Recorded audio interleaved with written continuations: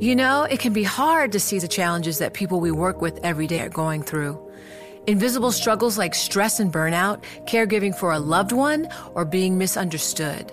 But insight, awareness, and empathy will help us better see the issues they're dealing with.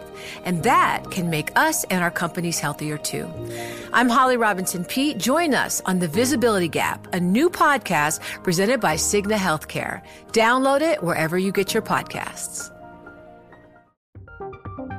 From Silicon Valley to Wall Street, the promise and perils of artificial intelligence are playing out on the world stage. But what will the next phase of AI adoption look like? Which companies, from big tech to startups, will dominate? And where do the risks and unintended consequences lie? I'm Emily Chang. Join me at Bloomberg Tech in San Francisco, May 9th, to answer many of the industry's burning questions, alongside Snap's Evan Spiegel, Xbox President Sarah Bond, OpenAI's Brad Lightcap, top researcher Dr. Fei-Fei Li of Stanford, and many more. More details and just a few tickets left at Bloomberg.com/TechSF. Hi everyone, this is Brad. We're hard at work on a series of new episodes for the fall. And so this week we'll be re-airing a shortened version of a very topical episode we first ran almost a year ago, in October 2016. At the end, we'll update you with everything that's happened since then.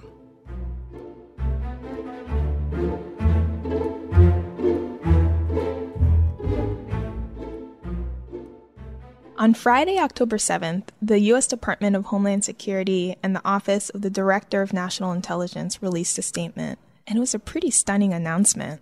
Barely 2.5 months after a cyber attack was revealed on the Democratic National Committee, the Obama administration laid the blame at the feet of Russia's President Vladimir Putin with a strongly worded The U.S. statement government publicly blaming a foreign country for attacking a U.S. entity. That's an incredibly rare thing. I was surprised when I saw the statement come out, even though it's something that private cybersecurity experts have been talking about for a while. The government formally blaming a foreign entity has only happened a handful of times. And specifically here, the U.S. was accusing Russia of hacking the Democratic Party right as voters prepare to go to the polls on November 8th. It's a scary prospect. Could hackers tamper with or even obliterate our votes? So here's my question. We are so close now to Election Day, and you can tell because that's really all you see on TV right now. So how do we know for sure what we think we know about these hacks? This is a perpetual problem in cybersecurity, and it reminds me of the famous New Yorker cartoon that goes, "On the internet, nobody knows you're a dog. But when you're investigating a cybersecurity breach, nobody knows whether you're a Russian hacker or a Chinese hacker pretending to be a Russian hacker, or even a U.S. hacker pretending to be a Chinese hacker, pretending to be a Russian hacker." Or as Donald Trump put it so delicately, I don't think anybody knows it was Russia that broke into the DNC. She's saying Russia, Russia, Russia, but maybe it was. I mean, it could be Russia, but it could also be China. It could also be lots of other people. It also could be somebody sitting on their bed that weighs 400 pounds, okay? And how is the U.S., or anyone else for that matter, so certain that the Russians are trying to hijack our elections? What should an ordinary voter do, and should we even care?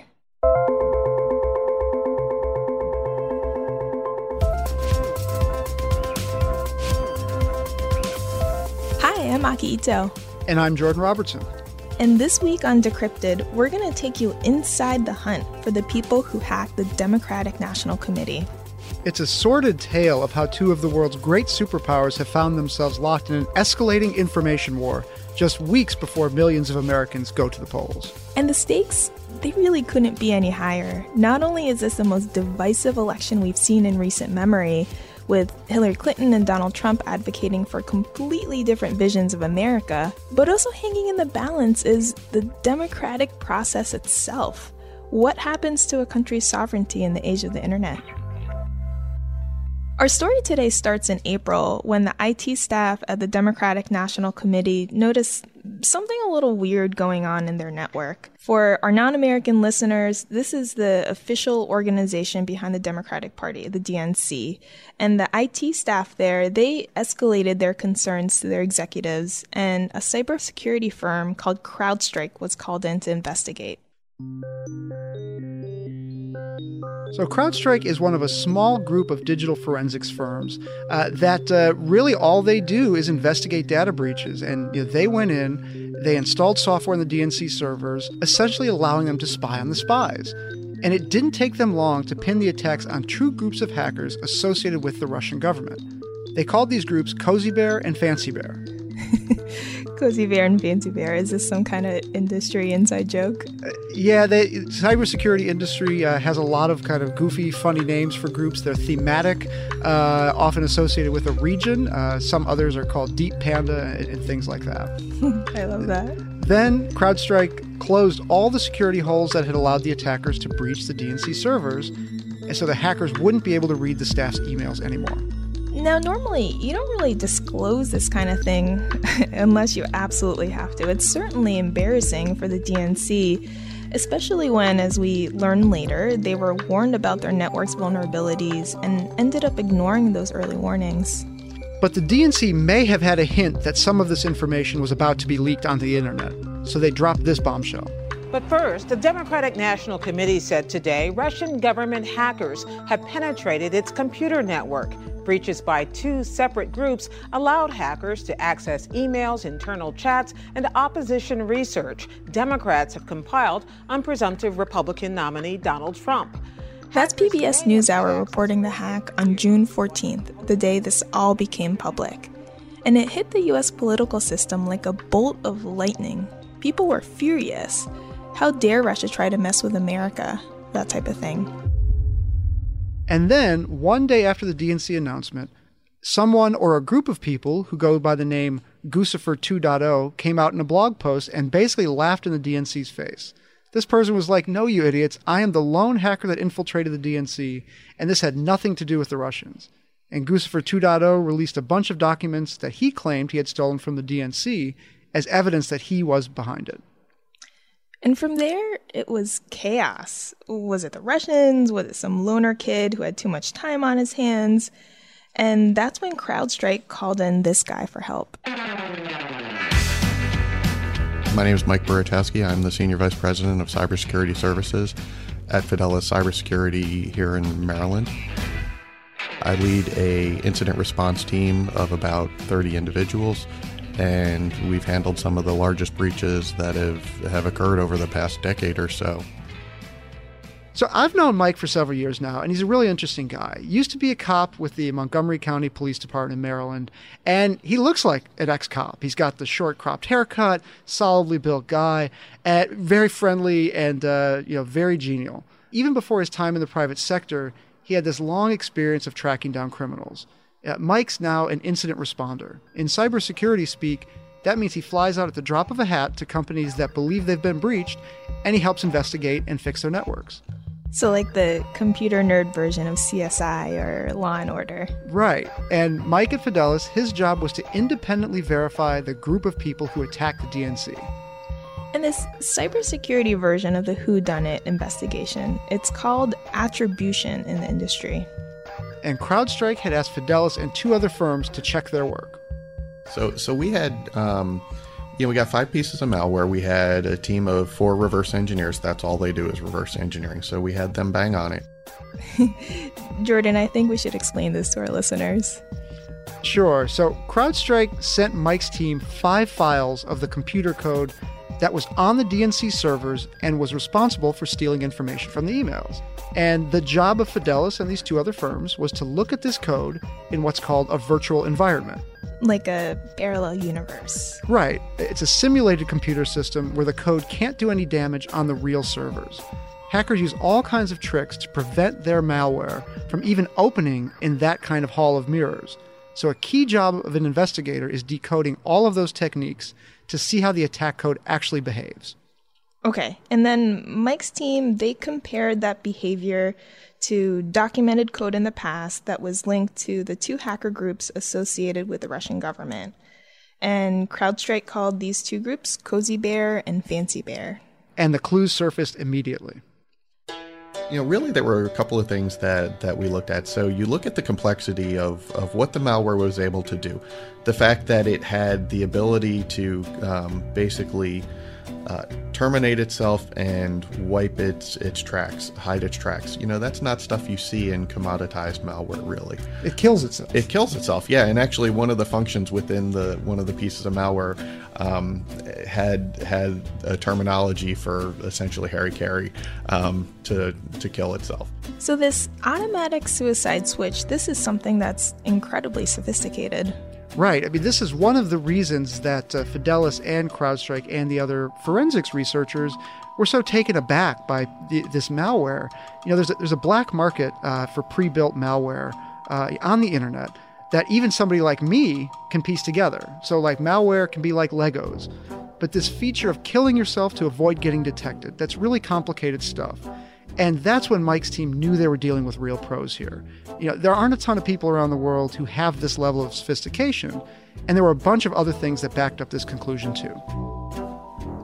The level of access that the malware gave the malicious user was pretty astonishing. It was also written very, very well. I guess elegant is probably a good way to say it. It was not sloppy by any stretch of the imagination. And again, so you start looking at, okay, who would have had the capability to do that? And, we talked earlier how, you can have somebody on the inside do something, but they may not be the best at it. So you've got to have people who are a lot of experience doing it or a lot of training to do it. And it was a very complex piece of malware that the average person probably couldn't use. It's also not something that we've seen out in the wild necessarily. It's very targeted pieces of malware, very limited. You can't buy it on the black market. You can't buy these components. Not that we've come across. Okay. So far, we know that this attack was orchestrated by someone really, really good, someone really, really experienced. And that immediately limited the pool of people who could be responsible for this. It really limited the pool of people to someone with the kind of resources with backing from an entire government. And on top of that, there were a bunch of things that pointed to the code being written in Russia. Yeah, some of these details are really interesting. So one of the most fascinating for me is, from the way the code was written, it was clear that it was written on a Russian language keyboard. And the dates and times that the code was compiled was during normal business hours in Russia. And that's consistent with the code that's already been traced back to the Russian government-backed hackers in the past. And that's not something that you can easily fake, right? Like change the timestamps or something? Yeah, that was my question too. But Mike said there are so many different things that you'd have to consistently change to successfully pull off that spoof. You're dealing with a situation that if it was a one-off, easier to change. Same thing with, you can change the date and time on your computer. Absolutely, you could do that, and it would potentially throw an investigator off. Consistently across 5 pieces of malware? Okay, probably a little more difficult. Across X number of pieces of malware, across how many incidents, and to all have them point to the same place. And that's why Mike doesn't buy Trump's theory of this 400-pound man sitting on the bed orchestrating this incredibly sophisticated attack, and why he doesn't buy Guccifer 2.0's claim that he was a lone hacker. Okay, is it a script kiddie, or is it somebody who bought a piece of malware, or is it, somebody drinking Mountain Dew and eating Twinkies in mom's basement? No, it really needs a level of operational discipline that you don't see really in the wild. And you're right, the number of people who could pull it off, it becomes dramatically narrower. So, Aki, are you convinced? I mean, I think so. I don't know. I keep on expecting a twist, like you're tricking me, like in Law and Order when the guy who seems really suspicious turns out to be innocent in the end. I like that. Well, here's maybe the most important part then. You need to look at the target, the victim of this hack, which was the DNC. And it later turned out a broad cross-section of the U.S. political system. Everyone from lobbyists to lawyers to Hillary Clinton's campaign. And going back to Mike's background of working in law enforcement, you have to ask, who would have had the motive to pour this kind of effort into spying on key members of American politics? Sure, an opportunistic hacker, putting a feather in their cap saying, hey, we broke into the DNC. Okay, yeah, I mean, that could potentially happen. But then releasing the emails the evening before the convention started, Well, then again, now you're looking at it, okay, well, that really smacks like an information operation. And here, I think we should remind our listeners of the chronology of the events that took place just a few weeks after the DNC announced the hack in mid-June. I mean, this was a time when the Republican Party was still in complete disarray, but things were looking pretty good for the Democrats. This was a time when Hillary Clinton was trying to solidify her support. And you have this forest fire raging on the internet about this issue. You have WikiLeaks and Guccifer 2.0 publishing a stream of emails that turned out to be really embarrassing for the DNC at, what couldn't have been a worse time for them. Yeah, like that one from when Bernie Sanders was still in the primary race with Hillary Clinton, and a senior staffer at the DNC talked about how they should try to paint Sanders as an atheist, try to question his Jewish faith. And the party itself is supposed to be neutral. And that led to a lot of turmoil within the party. I mean, the Democratic convention that took place at the end of July, that was kind of a mess, at least at the beginning. All these Bernie supporters were protesting and booing down speakers on stage. And ultimately, DNC chairwoman Debbie Wasserman Schultz, who was a rising young star in the party, she resigned. And bringing this back to our story today, like you said, Jordan, this really does point to motive. I mean, who would really want to introduce this kind of turmoil to the democratic process itself in America, which is, really the sacrosanct thing? Who would want to do this thing that would make you question the fairness of the system that we've developed over the years? Yeah, this project has been interesting to me because I consider myself, a pretty serious skeptic on a lot of these claims. It's just way too easy for a hacked entity to throw out, oh, the Russians did this or the Chinese did that or whatever. Yeah, kind of like this get-out-of-jail-free card when your company's been hacked, right? These really sophisticated, organized hackers backed by a whole government. If someone like that tries to target you, what could you have possibly done? It's like when we reported about Yahoo's breach, which was this massive, more than 500 million customer accounts getting hacked. We reported that the company's claim of the attack being state-sponsored, isn't so ironclad. But this one with the DNC, after talking to Mike, after talking to all these other experts, Jordan, are you convinced? Yeah, I'm pretty convinced. I mean, it takes a lot to clear that hurdle of you got this piece of malware, and this is evidence that the Russians did it. But Mike will be the first to tell you this. Well, it's always risky. I mean, when you're doing attribution, you're really never saying 100% that it's this person because, barring seeing somebody at the keyboard and actually doing it or a confession, you're relying on that circumstantial evidence. This all comes down to Mike's days as a cop. Can you prove to a jury beyond a reasonable doubt that the Russians did this? And his answer was yes. And now the U.S. government has come out and officially blamed the Russian government. And there are lots of reasons, potentially, for that happening. There are ways that the government can really know what's going on. Intercepted phone calls, intercepted emails, human and signals intelligence sources, in a way that no private cybersecurity could ever match. Sounds a little sinister. Well, we don't know for sure, but here's what Rob Owens, who's an industry analyst at Pacific Crest Securities, told me. Nation states do hack. I think the U.S. government hacks as well. It's a well-known fact within the industry that everybody's hacking everybody to some degree.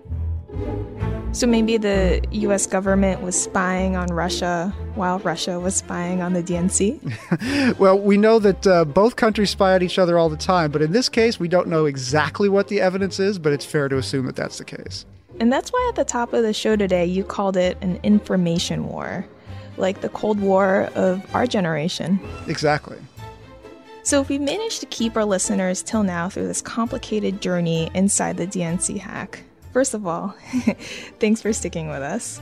And second of all, I think the burning question everyone has now is, what's next?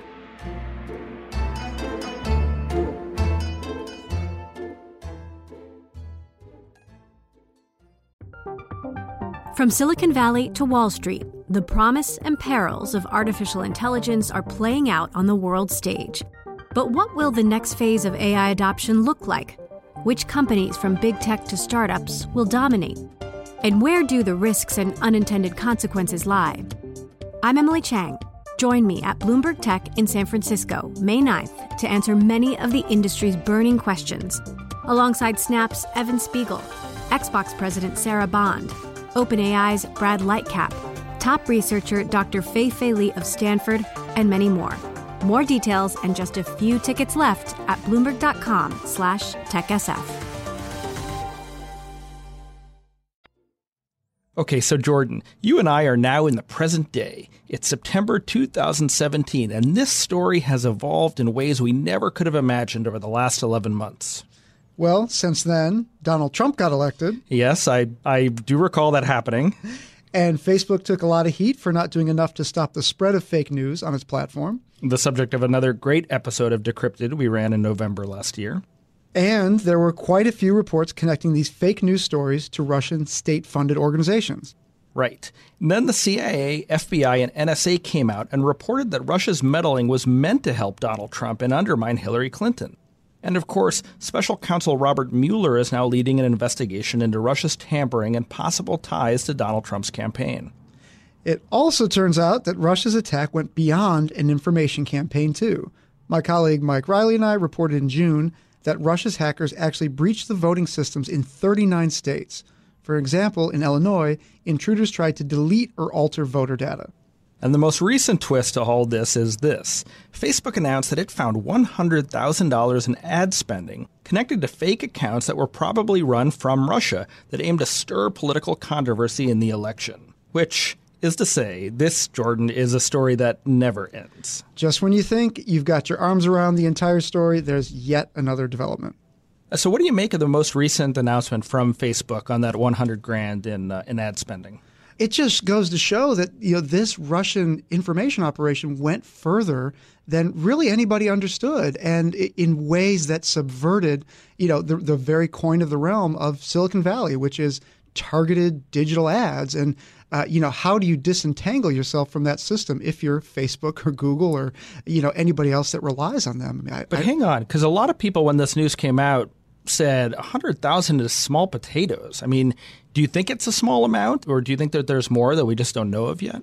There definitely could be more that we don't know about yet, because the way that these things are tracked are, you go from known accounts that have been identified to you either by the company or the U.S. government, and you work backwards from there. But these networks are so vast, these ad networks, that knowing really who is pumping money into these systems is a pretty challenging task. But the 100,000 signified something different to me. It's that one of my key takeaways from this information operation was that the Russians are learning. The hackers are learning. It's not that they have entered like a state of perfect execution. All of these things were tests, were trial runs, and that's the really concerning thing. So in that context, $100,000 may have gotten them what they needed, which was, just a set of principles to operate on for the next time. What I found partly remarkable was that the culprit in all this was a shadowy organization based out of St. Petersburg called the Internet Research Agency, which is known for pushing Kremlin propaganda.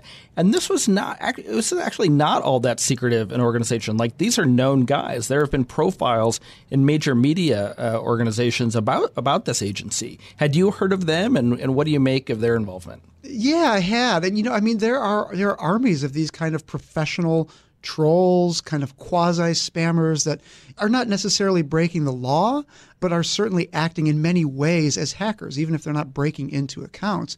And, one thing that we can't forget is that in this current information ecosystem, it's all about headlines.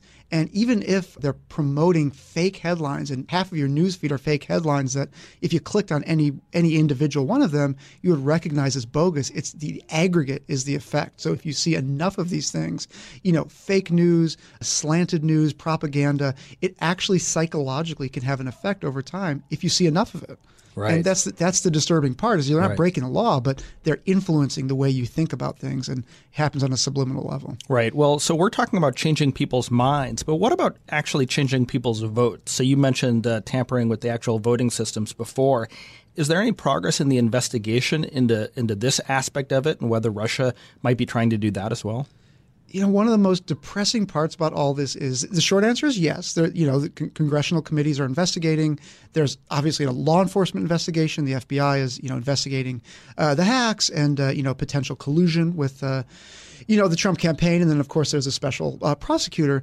But one of the most depressing aspects is you talk to folks in and around the administration, and you get the sense that this is something that is simply not addressed. That our current president refuses to acknowledge this issue to a degree that at the administration level, this is literally not being discussed. It poses such a problem because hacking really isn't a partisan issue. Hacking affects everybody. It just happened to be targeted against Democrats in this election. And if he's not bringing it up here, it probably means it's not a factor in the diplomatic relationship with Russia, and their behavior won't change. Absolutely not. And when it comes to rigging votes, everybody we talk to says the same thing. They're like, actually flipping votes is really hard. It requires a lot of work, a lot of hacking, a lot of precision in the endeavor. Changing people's voter registration is not hard and can cause extreme chaos. And the lesson, again, I keep coming back to is all the data points that I've seen point to 2016 being like literally a trial run. It was the most effective, successful trial run in hacking history. Oh, Lord. But it was also a trial run. Like those 39 states that we talked about, those were not all super breaches. Those were like probes and tests. And can we change addresses? Can we change people's voter regs? They were tests. And that's the thing I think has really gone really under-discussed, is that we've got these investigations. Everybody knows there was a big hack, but in terms of understanding the level to which this was not the best Russia has to offer. Russia is at our level when it comes to state-sponsored hacking. And this was kind of a trial run, and that's the scary part. Okay, so what do you expect to see in, say, Germany in the elections later this month, or even in the U.S. midterms in 2018? Well, Germany is a great subject because they're experiencing the same thing that we do. And obviously their electoral system is different. But Russia's getting better at this. And there's no doubt. I mean, there's no doubt that this was Russia. Everybody agrees that that's who it was. And the thing that I really fear, and I'm not one to fearmonger when it comes to cybersecurity, even though it's an industry replete with it, is when it comes to 2018, a lot of these breaches have not been cleaned up. The 39 states that we wrote about, it would be naive to assume that those states just cleaned up their act and the infections are gone. I think the attackers are going to take the footholds that they created in 2016 and learn more and expand and tinker more. And I mean, they didn't just get away with it. They were successful. They were rewarded, with the biggest prize maybe in hacking history. The presidency of the United States, was at stake. So I suspect we're going to not just see more of it, but we're going to see more sophisticated tampering. If the Russian state services feel it's needed, if that's, and it could be turned, this is a weapon that could be turned in any direction on any political party. And that's the thing I think a lot of folks miss right now. Well, Jordan, you certainly haven't made me feel better about all this. So let's try to end on a high note here. What can ordinary voters do to prevent hackers from either altering their votes, their registration records, or just to inoculate themselves from these disinformation campaigns that are now so prevalent on social media? Sure. This is actually it's a really good question because there's a really simple answer to a lot of this stuff. The thing that concerns national security officials the most and concerned them the most in 2016, again, was not that votes would be flipped. That's really hard. It's that voter registration records would be changed en masse so people didn't know where they were going on Election Day, or they were going to the wrong place, or their names didn't appear on the rolls when they showed up. It's really simple. The same reason that these voter registration systems can be hacked is because they're online. And that means it's really easy for us to check, like literally a week or two before the election or on Election Day. But if there's some lead time going into the election, let's call it a week or two, you go online, you check your voter registration information, as long as it's your same name, your same address, and a reasonable enough polling place, whether it's one you voted at before or something in your neighborhood, as long as that looks fine, like that's literally the best defense against this stuff.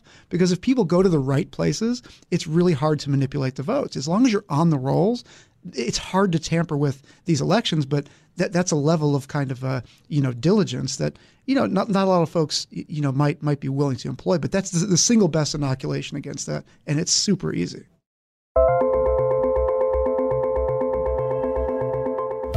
And that's it for this week's episode of Decrypted. Thanks for listening. We always want to know what you think of the show. Get in touch at decrypted@bloomberg.net, or I'm on Twitter at JordanR1000. And I'm at Brad Stone. If you haven't already, subscribe to our show wherever you get your podcasts. And while you're there, please leave us a rating and a review. This goes a long way to get this show in front of more listeners. The original episode we aired in 2016 was produced by Pia Gadkari, Liz Smith, and Magnus Hendrickson. Today's edition was produced also by Aki Ito and Sarah Patterson. We'll see you next week.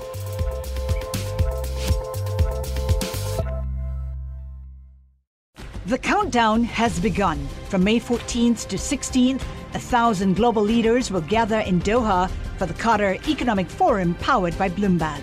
Join heads of state, influential ministers, and leading CEOs to make new connections, gain unique insights, and uncover valuable opportunities in one of the world's most rapidly rising regions.